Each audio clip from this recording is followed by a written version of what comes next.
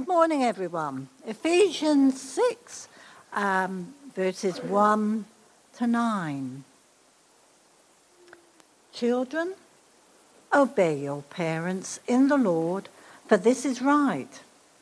Honor your father and mother, which is the first commandment with a promise, so that it may go well with you and that you may enjoy long life on the earth.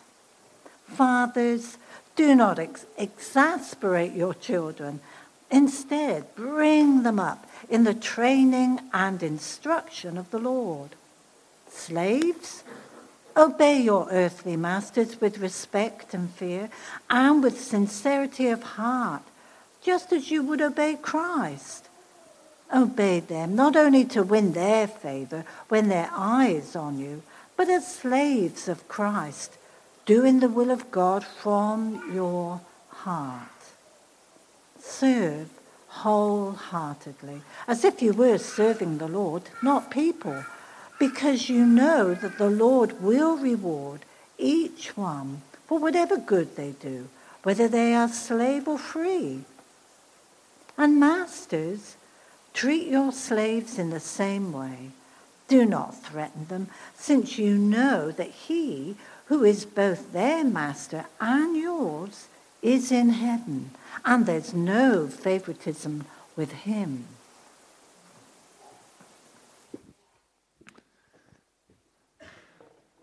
Thanks, Val. Well, there you go, Stephen and Lauren. It's right there, verse 1 of our chapter. Paul's key piece of parenting advice as you seek to raise Amity to be a delightful young woman. Fathers, do not exasperate your children.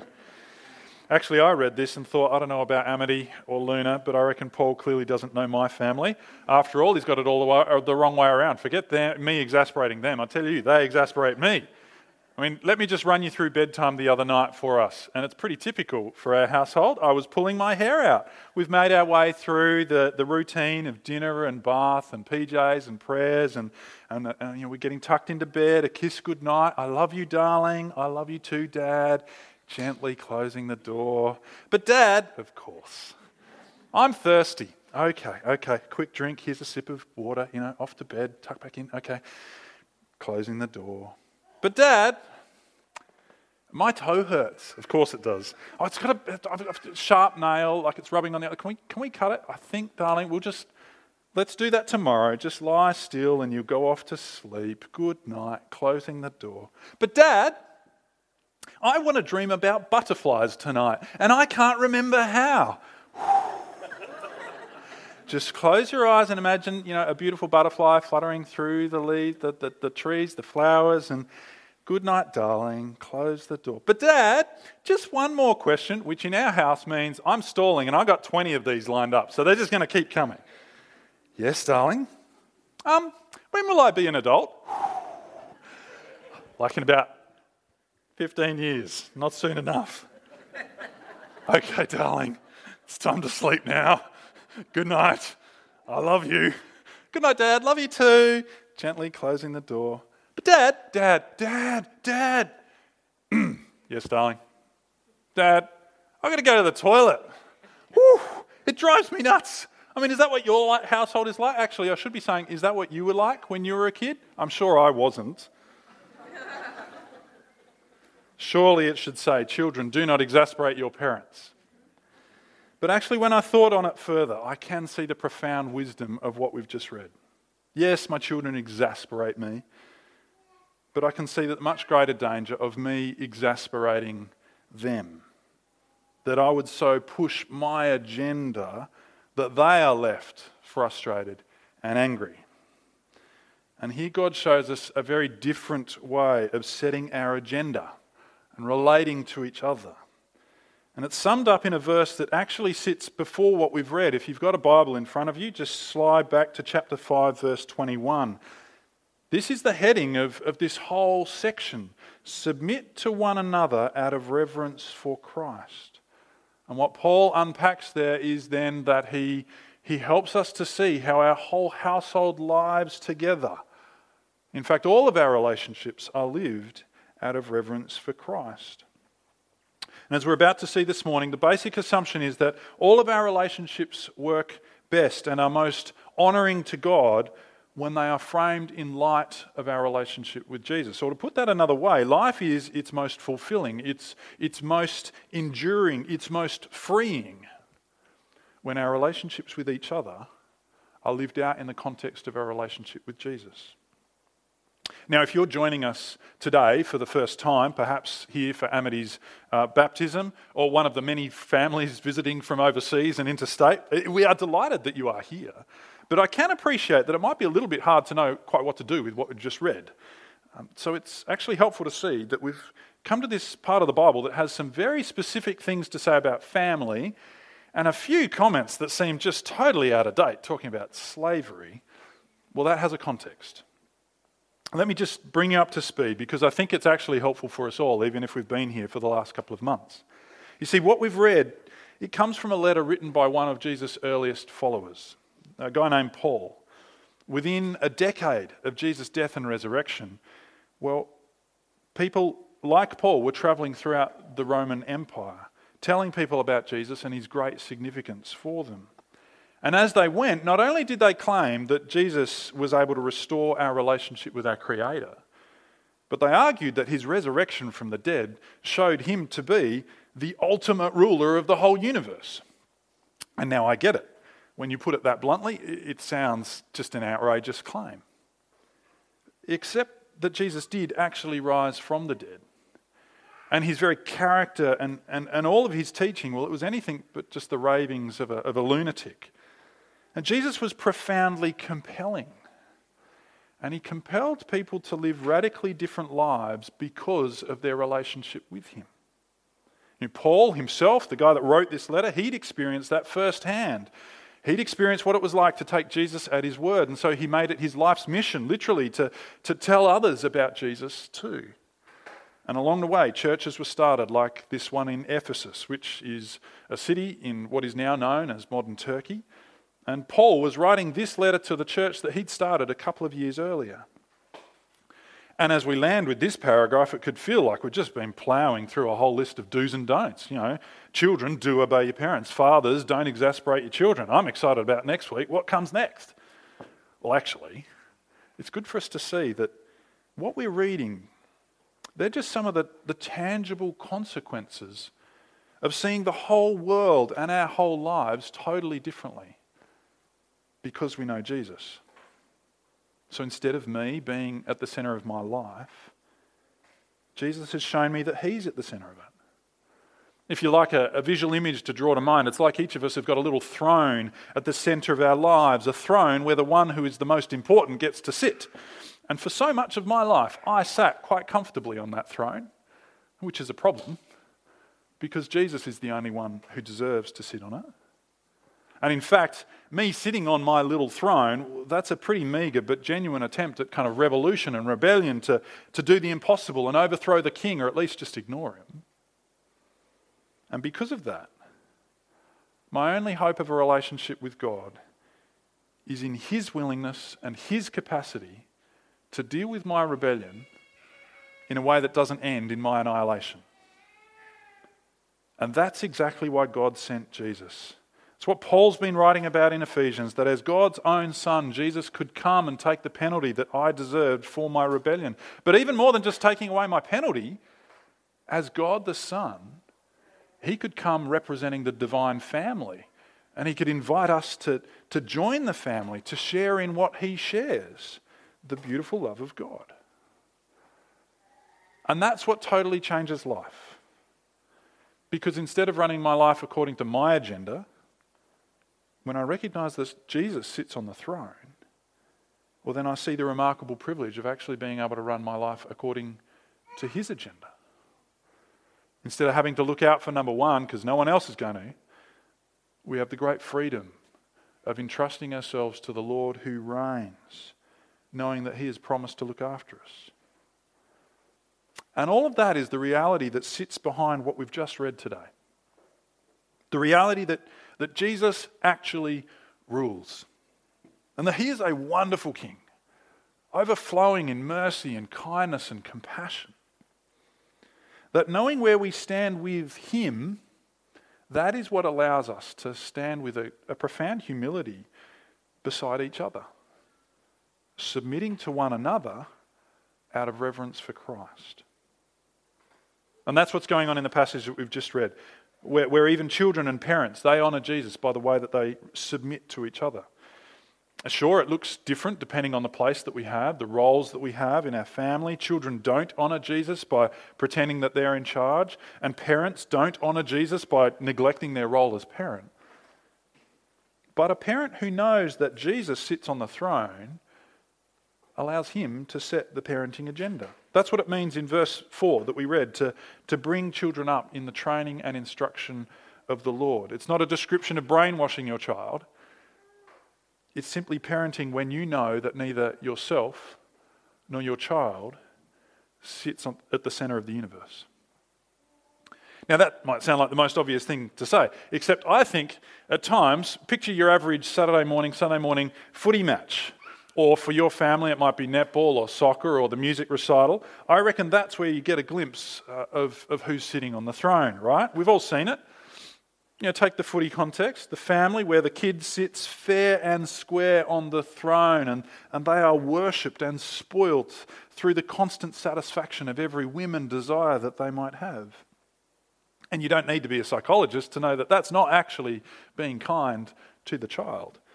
In the end, it will lead to exasperation, to use Paul's term here, because at some point they will have the rude awakening of realising that they are not the centre of the universe. But I think we also see the other kind of family as well, don't we? And if I'm honest, I think it's a particular temptation for the sport-loving Aussie dad. Because in this family, dad sits on the throne, and the child is really just their means of kind of living out their dreams of sporting success.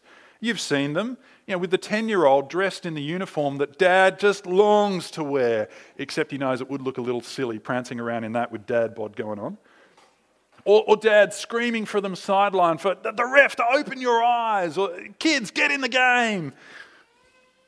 Because he sits on the throne and it's his agenda that's being run. Now you could insert mums, dads, footy, netball, debating, whatever it might be.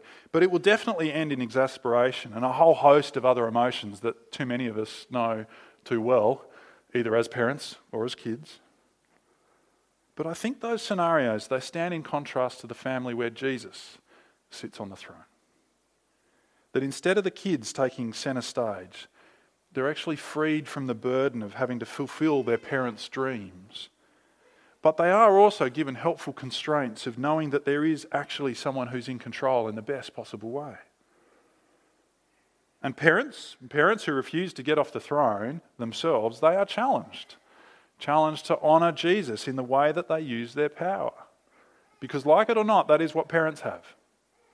Parents have power to nurture or neglect their children, or they have power to uphold and encourage them or to crush them with the weight of expectation. Now, I have to say, as a father of three, in many ways I find the responsibility of parenting an incredible burden. It seems that every evening I could play back this montage of all of the ways I've got it wrong that day. And for me, that's actually part of the joy of knowing that Jesus sits on the throne. Far from checking out of my role as dad and putting my feet up, it actually means that I'm free to submit to his agenda, to take seriously the freedom and the responsibility that I have to raise my kids as part of his family. And isn't it great that God has something to say directly to kids here? I just want to kind of recognise that just really stood out for me. Isn't it great that we see that God dignifies children by saying something specifically to them? Because in many ways, this is exactly why most of our kids are not in the building at the moment. They're out in their learning program because God speaks to kids. He dignifies them with the acknowledgement that he wants them in their family and we want them to learn from the Bible in a way that engages them. But we do still have a few kids in the building here. It's great to have you here. And of those of you even who are in your teens or even the young adults still living under mum and dad's roof, I want you to appreciate the significance of God addressing children directly in the Bible. Because I think for most kids, It feels like the world is made for grown-ups and you're just kind of marking time until you get a real job and a place of your own. But we see here that God recognises children are part of his family. Paul wrote this letter to a church assuming that kids would read it. You are a valued part of God's family, even as a kid. And God knows that sometimes, well, let's be honest, perhaps even all of the time, your parents are really hard to honour. It's not something that comes easy or naturally. That's why you need to be encouraged in it.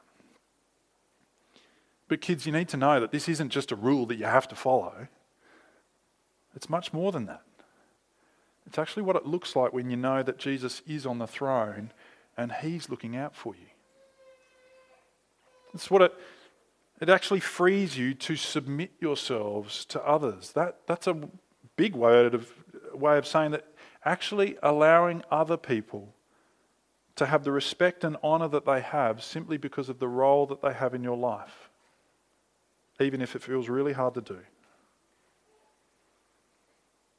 So Paul writes to the church, submit yourselves to one another out of reverence for Christ. Children, honour your father and mother. Fathers, bring up your children in the training and the instruction of the Lord.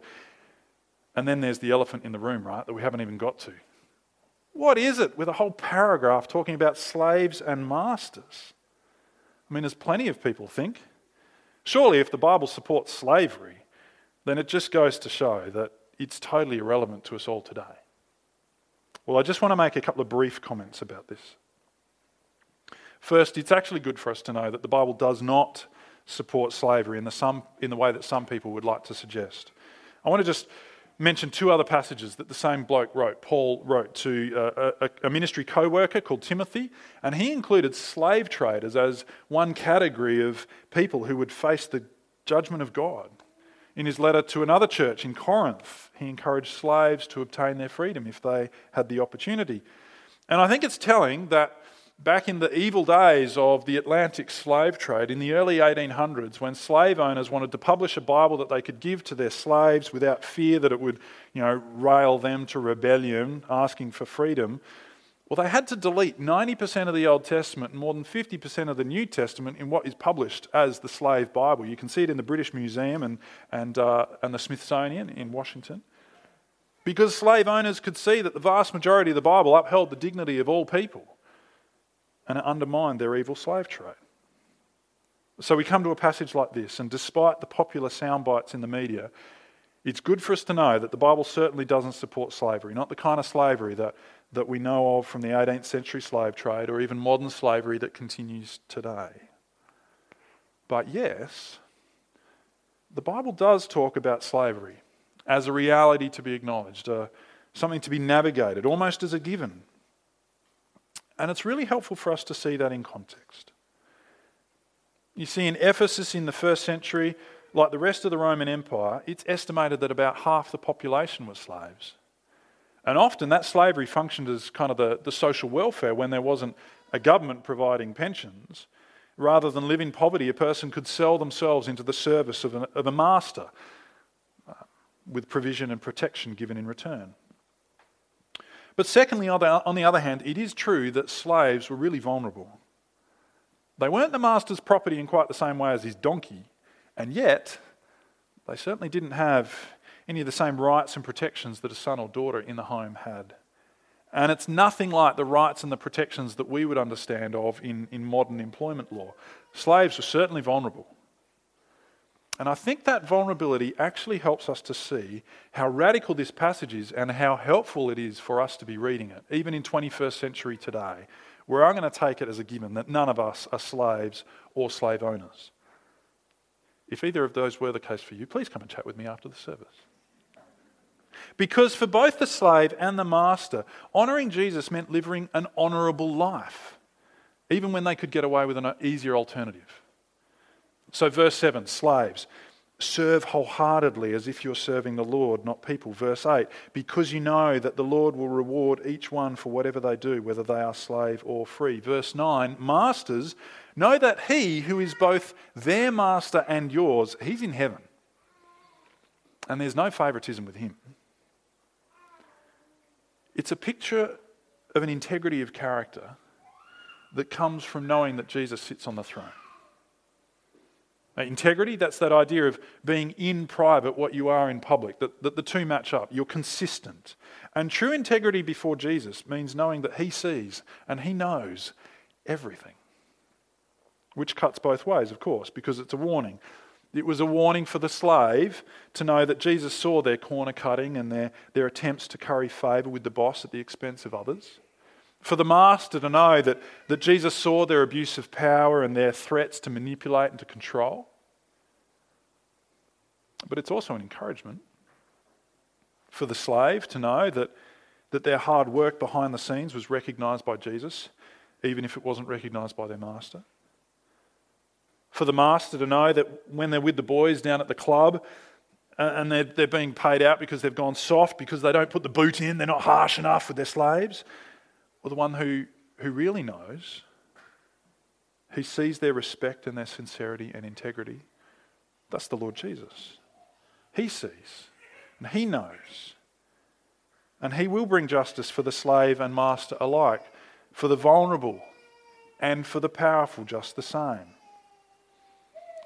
So we read a passage like this and it's very easy, it's very tempting to kind of dismiss this as just out of date, so irrelevant for us. And yet it is the challenging call to think very differently about power and privilege in society. The context is so very different. We need to be really careful not to go, slaves, masters, that just maps to, I'm a boss at work or I'm slaving hard at work. Let's be careful to read the context, but the attitudes, they're transferable. Respect, sincerity, integrity, and ultimately, entrusting ourselves to the just judge who sees and he knows, and he will ultimately set things to right. It means that we don't have to secure justice for ourselves, but it also means that we can pursue justice for others, even if it's going to cost us our own security. To be the one who speaks out against abuse in the workplace, for example, because we know that Jesus sits on the throne. Do you see how that framework runs through all of this? That Jesus is a just and right judge, that there is no favouritism here. You can't just pass him a wad of cash under the table and expect that he's going to overlook your abuse of power. You can't point to your social connections and kind of expect that he'll pave the way for your advancement. So, Stephen and Lauren, all of this talk of slaves and masters, that might seem a world away from the life that you want for Amity. And yet it's the very framework that you must remember as you seek to raise her in the real world. A world where people exert power. A world where, as an Australian, she herself will almost certainly exert power. Teach her that Jesus sits on the throne. And while none of us are slaves or slave owners, not many of us in the room are kids, less than half of us are fathers. They were the three relationships spoken to here. This is the framework that shapes how we approach all of our relationships. Parenting, knowing that Jesus sits on the throne. Honouring our parents, knowing that Jesus sits on the throne. Serving as an employee or a supervisor. Living out a life that seeks to conduct ourselves with dignity and integrity and humility and grace. Because we know that Jesus sits on the throne. We know that he invites us into his family, not because we deserve it, but simply because he is kind. And that as a part of his family, he empowers us to submit to others because we know that our security, our hope, our identity, they are secure with him. You see, it's a reminder that hard work of integrity, of patience, gentleness, kindness, they are worth it because he sees and he knows, even if others will scorn you for it. To sum it up, Jesus humbles the proud and he lifts up the lowly because we all know that in the end, we are totally dependent on his grace. So let's pray that we'd remember that. Loving Heavenly Father, we thank you that Jesus sits on the throne. That in the chaos of life, with all its ups and downs, its pressures, its anxieties, we know that there is a good and mighty King who reigns over all. And Father, we thank you that you offer us your mercy and your grace, your kindness, even that we can be one of your children through faith in this King, our Lord Jesus. And so whatever our station in life, whether we are parents, whether we still relate to our parents as children, whether we are seeking to honour those who are serving over us at work, or those who we could be tempted to boss around, whatever our situation in life, Father, help us to remember that Jesus sits on the throne, and help each one of us to reflect more on what it means for us to willingly and joyfully bow the knee to him. And we pray this in Jesus' name. Amen.